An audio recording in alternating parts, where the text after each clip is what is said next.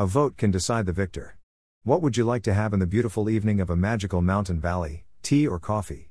Drowning, not in the shame or sea, just in the morning peace and enjoying my beloved tea. An inspiration drove me to get up and grab my mobile. To my dismay, I had forgotten to turn on the power. It has happened to you as well, right? It was in the process of performing his own, I think, mobile is living, and a male, my brain works in mysterious ways, I know, last rites. I hurriedly did the right thing, turned on the oxygen, and it survived. Thank you Allah Ta'ala G. After showing quick gratitude, I started doing what made me stand up in the first place. Tea or coffee? I am not going to go back in time and start delving into their respective father and mother. A vote can decide. We can have a free, transparent, and fair election right here. It is a tie between both, I think. Some people have a preference, and some are in love with one of them.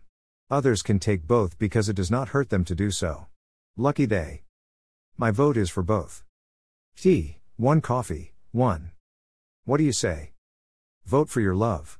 They need your much needed support. Thank you. Copyright 2021 AS Works. All rights reserved.